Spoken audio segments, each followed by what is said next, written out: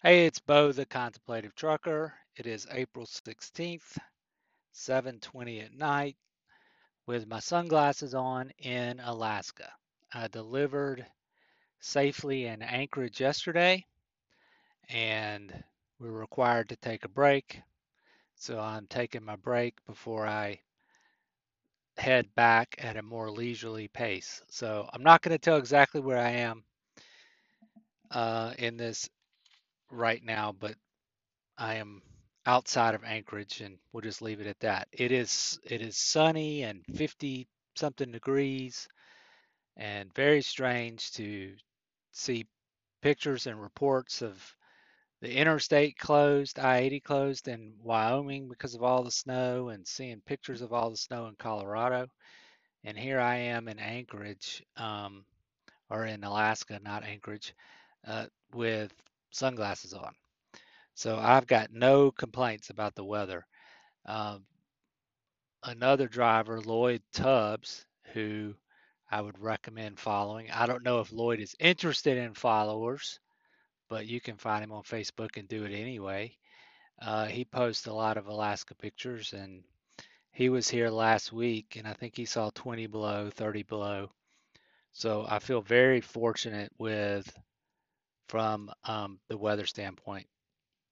So if y'all bear with me, I think that it'll be the type thing the podcast will improve over time as I learn what I'm doing. Um, I'm a little disappointed that it's not picked up by Apple iTunes yet. There's some kind of problem, and I've sent in a technical support ticket. But after that gets up and running, I don't know. I kind of feel like I'm in beta mode right now because I'm just posting it on my Facebook, and really that's the only people who are going to see it. But after you can search in a podcast app, Spotify or iTunes or whatever, and people will start finding it. And then I'll be a little bit more self conscious, maybe. But now I'm just kind of learning what I'm doing. I think the standard format is going to be tell you what I'm doing, then talk about the topic of the day, and then answer questions or reply to comments because people may not ask questions. And if I don't have any comments or questions, I'll make something up. So I think that's going to be kind of the format. I think as long as I keep it short, like 20 minutes seems to be a good length. And so if I keep it short enough, my regular guy, not radio voice, uh, awkward pauses, lots of ums and ahs, I think that'll be less annoying if I keep the episode short. So that's sort of the plan going forward. I I need a better image. It's just a picture of that I took out of the windshield one day that I'm currently using as an image.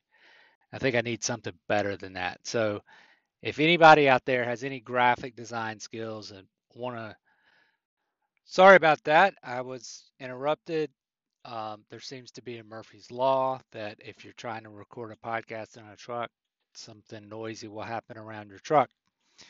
Much like if you go into a theater and you're like me and you're anal retentive and you want to get there in time for the previews and get the perfect seat, if you put the extra effort into doing that, then Murphy's Law says a noisy family will sit behind you and munch popcorn and talk during the movie the entire time. So anyway, I think I was talking about the image for the podcast, and there's the famous statue of the thinker, and since this is called the contemplative trucker, although I haven't done that much contemplating. I mean, what have I talked about? I told a bathroom story, and what else did I talk about? Meghan Markle and a Bumble profile. So I have not covered many deep subjects thus far. I don't know that contemplative trucker really is a great answer. It's a great title, but we're gonna roll with it. So maybe if I can, I think on the way back home is what I'm trying to spit out. I'm gonna try to pose for a picture of the thinker statue, sort of copy that idea, maybe sitting in front of the truck or something.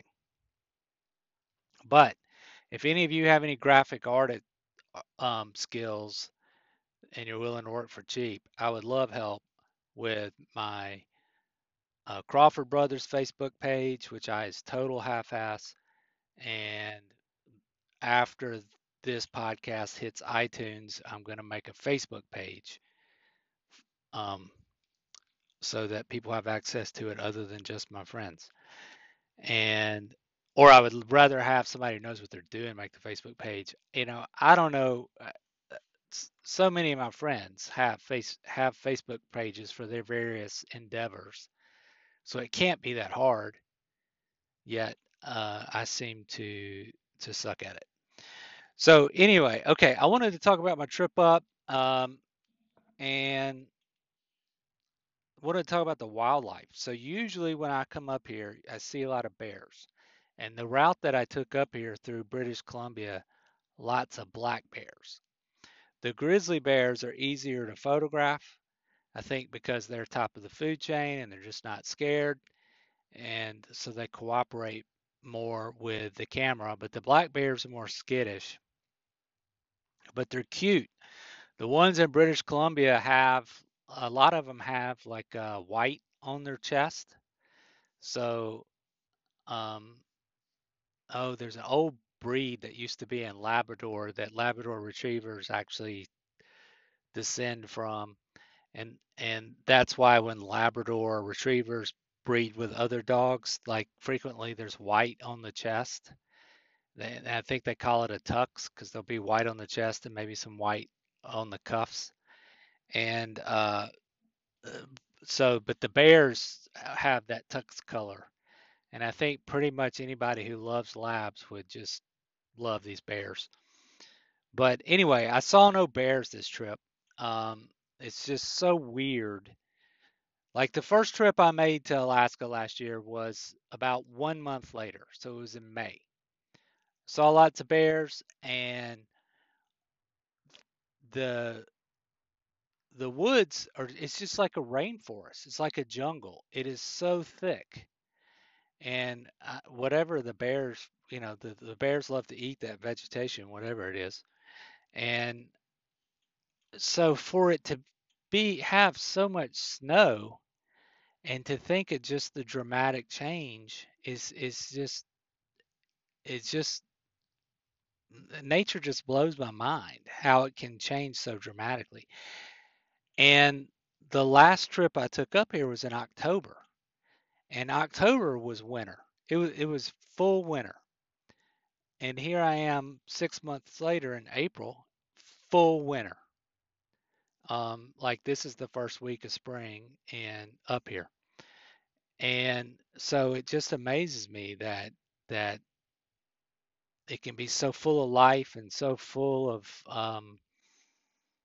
thick vegetation, given that how much of the year is winter. Anyway, so coming up, didn't see any bears. Saw three moose. I always want to call them Mises. And saw some reindeer, which caribou, which there's a park that we drive through coming from a different direction than I came. But this is the first time I've seen big herds of caribou in Alaska. And so I guess that's like you've driven north when you're seeing herds of reindeer. Um, so that was pretty cool. I've never really seen herds of wild reindeer like that. Um, a little bit of trivia: the female caribou have horns. Not always, but a lot of female caribou have horns. And so I guess this trip I saw groups of males and groups of females. So it's the first time I could tell that the males have really these giant horns and the females are more dainty. But I mean, they still have what you would consider a rack. Like if it was a whitetail, you would want mount it because it's a serious enough rack even on the females that you'd want to mount it. But I'm sure some feminists or find great satisfaction in that species has equality, and the women can gore and um, disembowel potentially animal foes just as well as the men. Um, I'm not sure I like that. I think I like the gazelle. Like if I had to, like the women the strong women that I really admire embrace their feminine strengths. And so I don't know that I'm really down with having puncture rib breaking horns on the females, but it is what it is, and it's an awesome sight to see up here. But the animal that I saw that was the highlight of the trip was I saw a wolf. And I'm 50 years old. I've only seen one wolf and my other wolf in my life in the wild, and that was in Canada. And I would describe it as a timber wolf. I'm by no means a wolf expert, having only seen two, but the timber wolf was freeze in your tracks, spooky. And it does not look, like the what at least what you'd visualize is the typical wolf. A timber wolf does not look like that. A timber wolf looks like the scariest animal in the woods. Um, a gray wolf is just a beautiful animal, and it didn't scare me at all. Of course, I was in the truck, but I just thought it was awesome, and I saw it running through the snow, and it had to make jumps, like almost like you see a dog jump off a dock, or the it was having to do these lunges to almost jump out of the snow and then crash back in it with each hop. And you could just sort of see the power of it because it would be to watch it cross that open area with all that snow, and I don't think I could have done it. I don't think a man could have done it. Like if you think about Lord of the Rings, and at least in the books, where they describe Boromir pushing through, using his shield and having to push through the snow and how exhausting it is, and they just couldn't make it. Like a man just couldn't do it, but the the wolf is able to jump and make hops to get through that kind of snow. And I'm sure it doesn't travel like that all the time, but anyway, I witnessed that. It's only the second wolf I've ever seen in my life. I'm sure he looked enormous because he still had his winter coat, but it was just an incredible sight.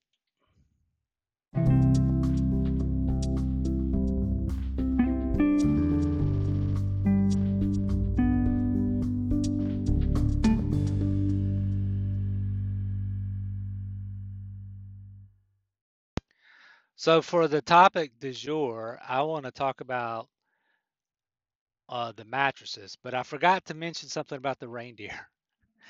I feel like because I'm driving for days with no signal, and so this is what I do is I think about these crazy things. So when I say the contemplative trucker, I didn't necessarily mean I was thinking about important things, but so I realized that the female deer have or female caribou have horns, and that got me thinking. So when I watched Rudolph the Red-Nosed Reindeer as a child, did Clarice have horns?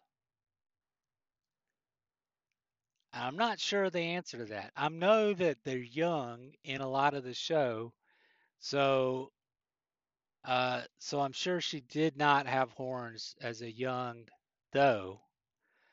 But when she grew up to uh, a full, I mean, it seems wasn't there like didn't they have to gore the abominable snowman or something? I'm forgetting all this. But so did Clarice ever show up with horns, or were we lied to?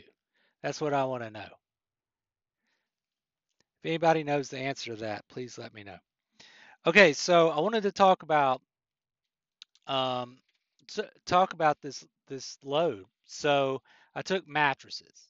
So I was parked down on the Oregon border, and an agent knew I was in the area looking for a load, and this load comes up late on Friday night. All right, so how did the load come up?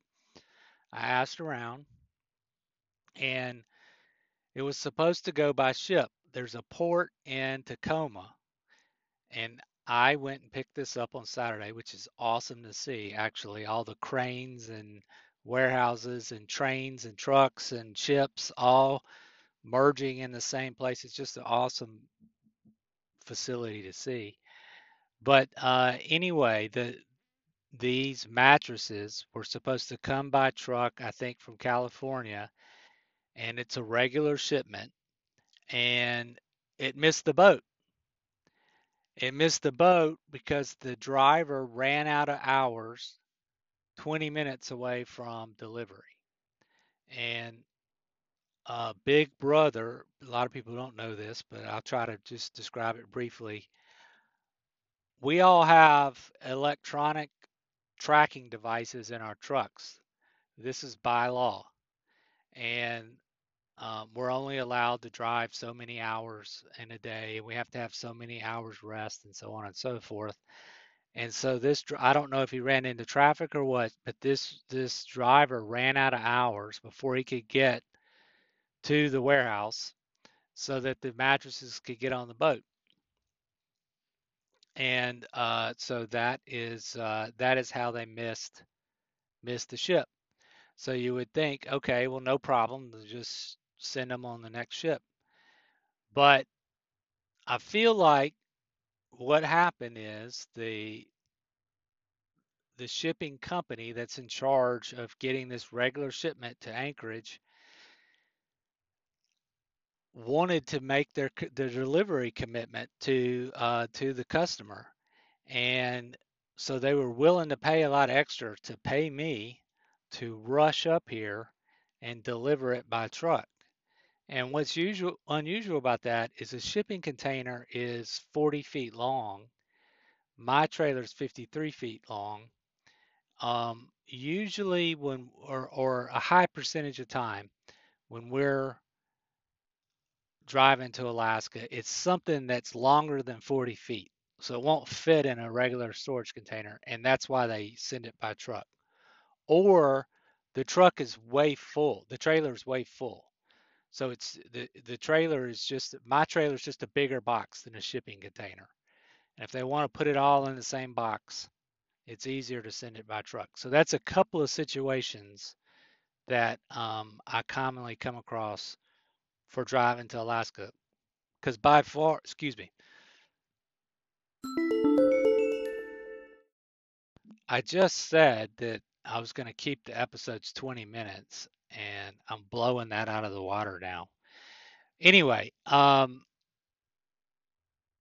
those are the situations where typically they'll hire a truck to drive to Alaska. Well, so this was so unusual because it was not a full trailer, and it was not something that was longer than 40 feet long. And the reason why is simply that the shipping company really wanted to make that commitment to or honor their commitment to their customer.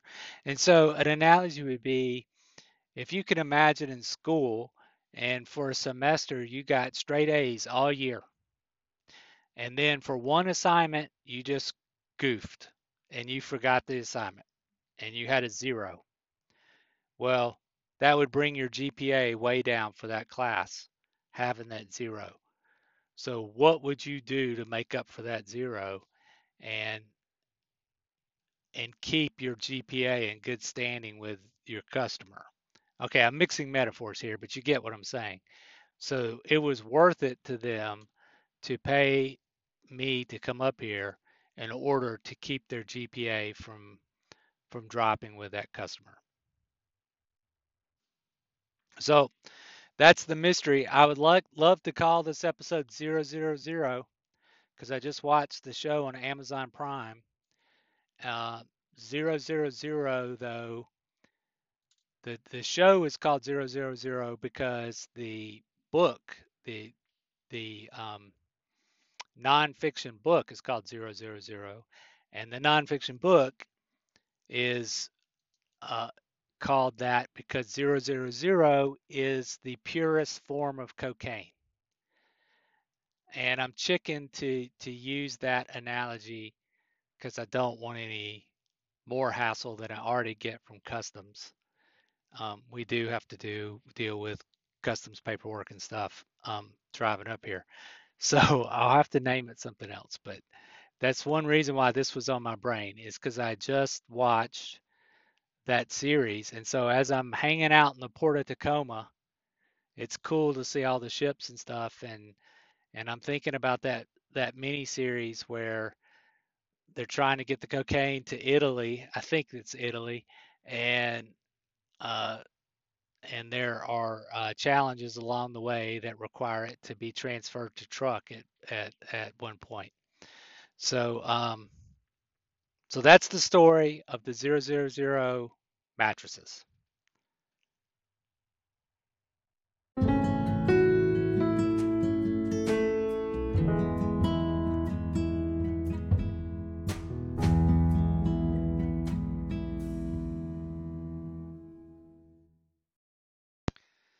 Okay, gonna reply to some Facebook comments. I posted a video on my Facebook in which I took when I was driving up here. I took a Swiffer and used it as a measuring stick to measure the depth of the snow on the ground, which I keep wanting to call that ground cover, but I don't know that I'm sure there's a technical word for snow on the ground. But I feel like for April 13th, and I still haven't measured that, but I'm guessing it was 4 feet. 4 feet of snow is just seems like a shitload of snow to me. I'm spent most of my life in Alabama and Mississippi, so it feels like a shitload of snow to me. And the part of it that blows my mind is when I was last there in October, there was a shitload of snow in October, but not 4 feet. But I mean, I figured a lot of it would melt, and I'm sure it did. But 4 feet just seems like a lot of snow on April 13th. And uh, so Terry Joe Andrews, who lives in the Upper Peninsula, I'm not like there's a spit of land that goes out on. I don't know if it's Halton or what, but I think she lives up there. But anyway, she said I still have snow in my yard, an inch expected today, with an average snowfall of over 300 inches per season. Nice Swiffer though. So I think she's pretty much saying, hold my beer. If you want to see some real snow, come check us out up here. And I looked it up. I looked it up. Halton, if I'm saying that right, Michigan averages 207 inches a year. Now, if this was a bad snow year, very well could have been 300 inches. I don't know, but that on average, it's 207 inches a year. That is in fucking sane. Insane. Uh, Dease Lake, British Columbia, which I feel like is the closest town to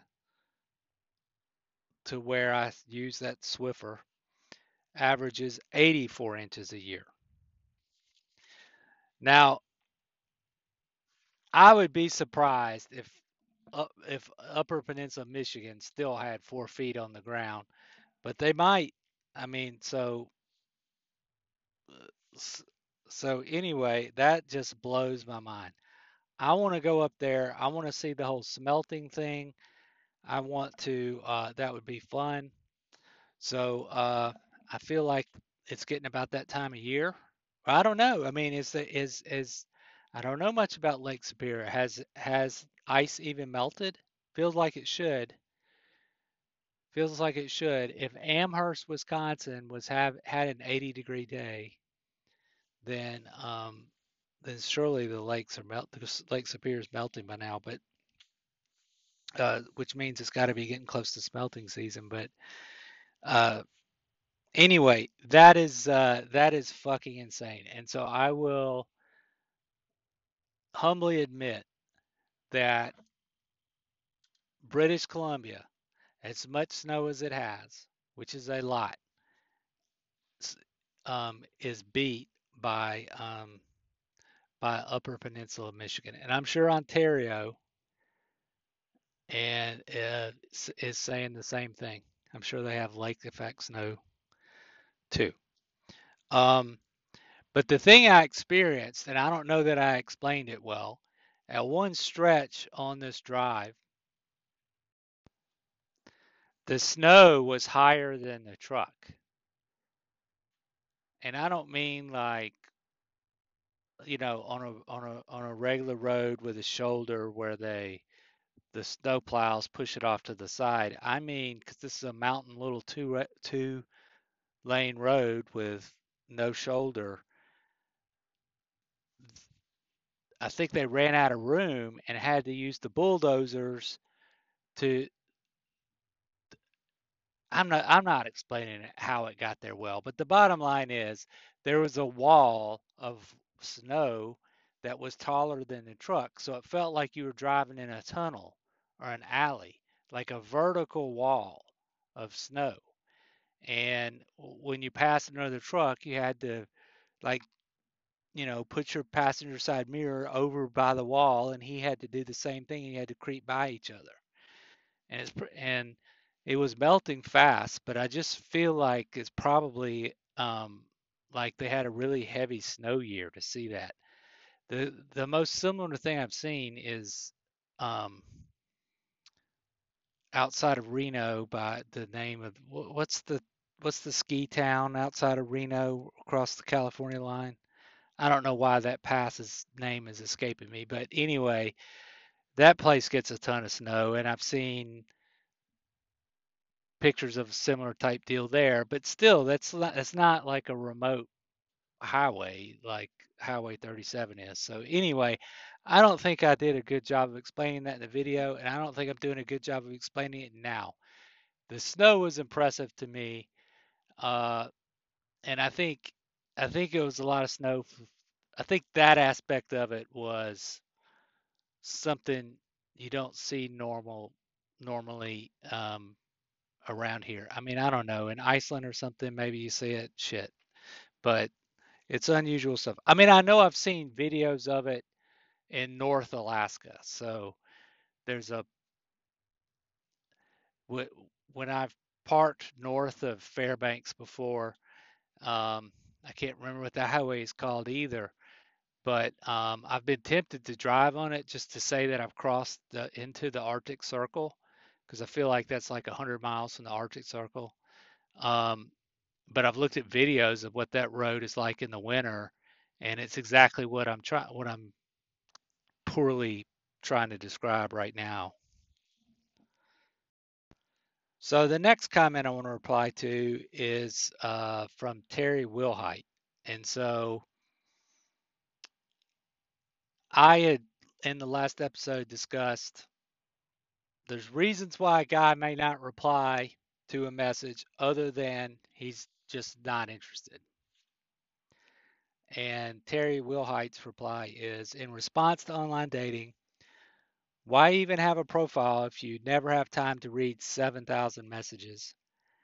And in your scanning, believe me, if you see a woman that piques your interest, you'll make the time. That's just reality, yeah? Guilty.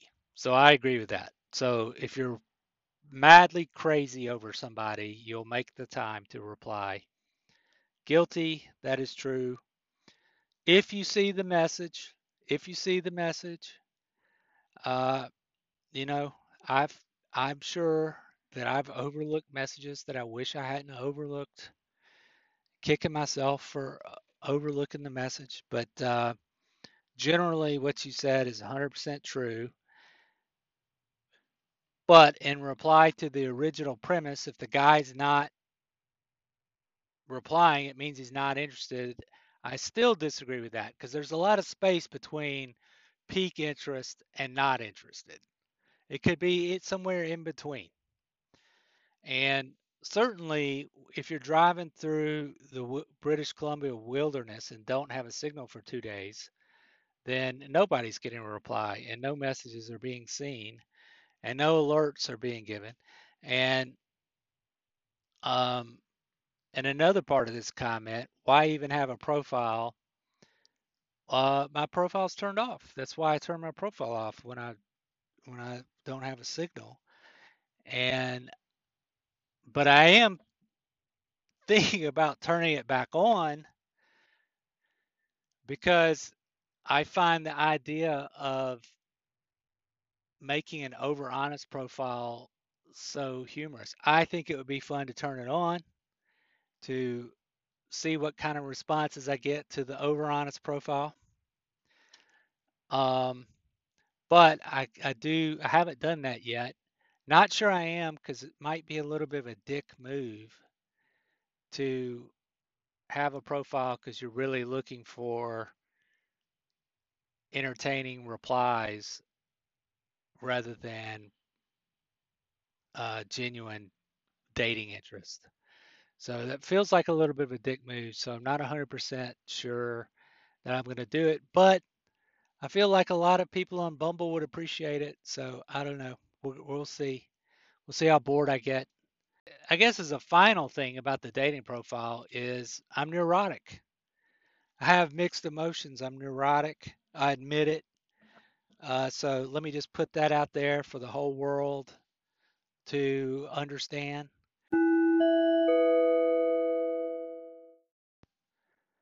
So sorry for that interruption. That's probably a rough edit, but lots of interruptions today while I'm trying to record the podcast. Anyway, I was explaining that I'm neurotic, and what I mean by that is uh, cognitive dissonance would be another way to say it. Mixed emotions. So the idea of growing old with somebody sounds very nice, and the idea of having a soulmate and a teammate, that sounds nice. And when I get home from being on the road for weeks, having a hug and a home cooked meal sounds wonderful. So being in a relationship sounds great, but doing the work to develop that relationship doesn't sound great. I've had it. And most people that are, most people that are my age that are single have had it too. I mean, it's dating nowadays is way more intense and it's just tough. So people who say they don't have any baggage are full of baloney. Nobody who's dated at my age is baggage free. Nobody. So I definitely have mixed emotions about dating, and um, and I know that I send mixed signals, and I'm just calling myself out right now or disclosing it to the world. Particularly, what triggers me is as a truck driver, I am under constant pressure to meet delivery times. Constant pressure. This trip to Alaska, for example, I ended up getting the paperwork late.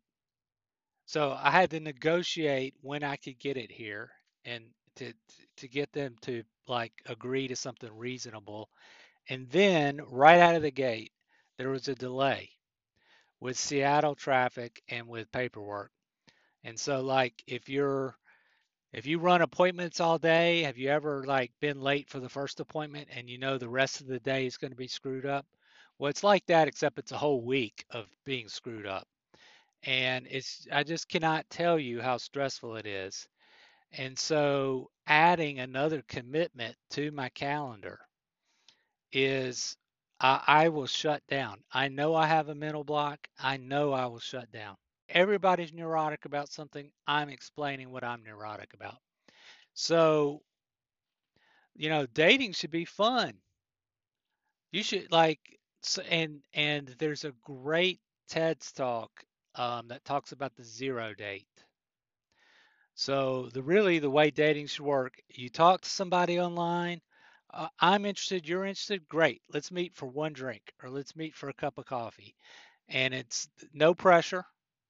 And really, at that date, you're just trying to decide, will I go on a real date with this person?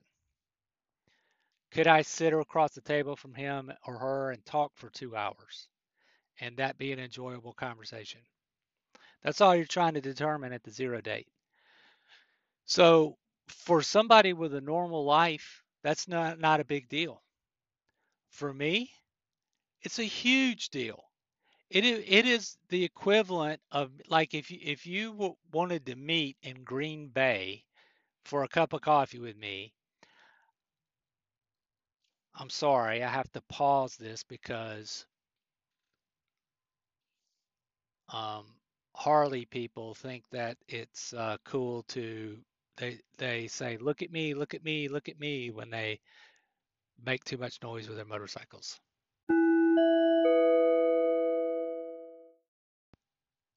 So my apologies for that. This episode is cursed with interruptions. Um, I think what's going on is it's Friday afternoon, Friday night. People have had their motorcycles in the garage all winter, looking making big payments on the motorcycles, just looking at it, just sitting there. And this is the first weekend they're able to get them out. So can't blame them for that. Um, Anyway, what I was trying to explain is for a normal person, going and meeting for a coffee is no big deal. For me, it's the equivalent of having to catch three connecting flights and having the stress of if one flight's delayed, then I'm going to miss the connecting flight. And even though you think, well, that shouldn't be a big deal, it's stressful. Just like flying, just like travel.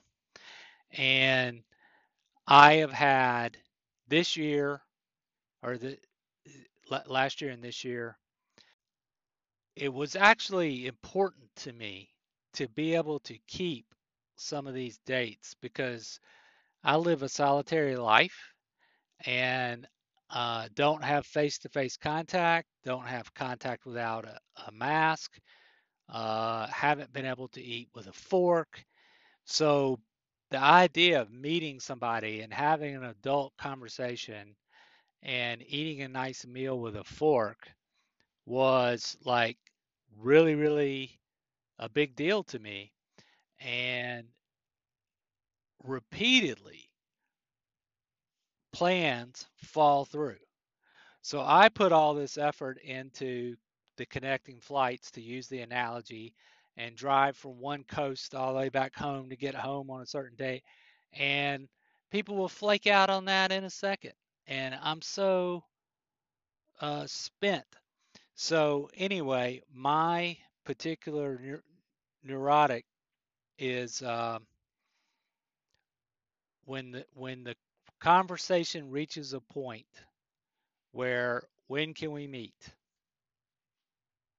I shut down because that involves a lot of stress for me answering that question, and I get blamed for things that are way out of my control. For example, I-80 is closed right now. I have no control over when the Wyoming Department of Transportation opens and closes I-80. So it is hard to make plans with me. I have mental baggage with it, and if I was if I was I would run the other way. If I was on the other end, I would want nothing to do with me or this lifestyle. So anyway, there's I know you were just asking or making a very fair comment, but and I elaborated, but um, that's another reason why I might go quiet because the subject of when can we meet is so hard to answer and nearly impossible for me to have the words to explain why it's hard to answer in a way that somebody with a normal life can understand. Okay, that's too long, too much babbling, but we're going to call it done. This ends episode 4.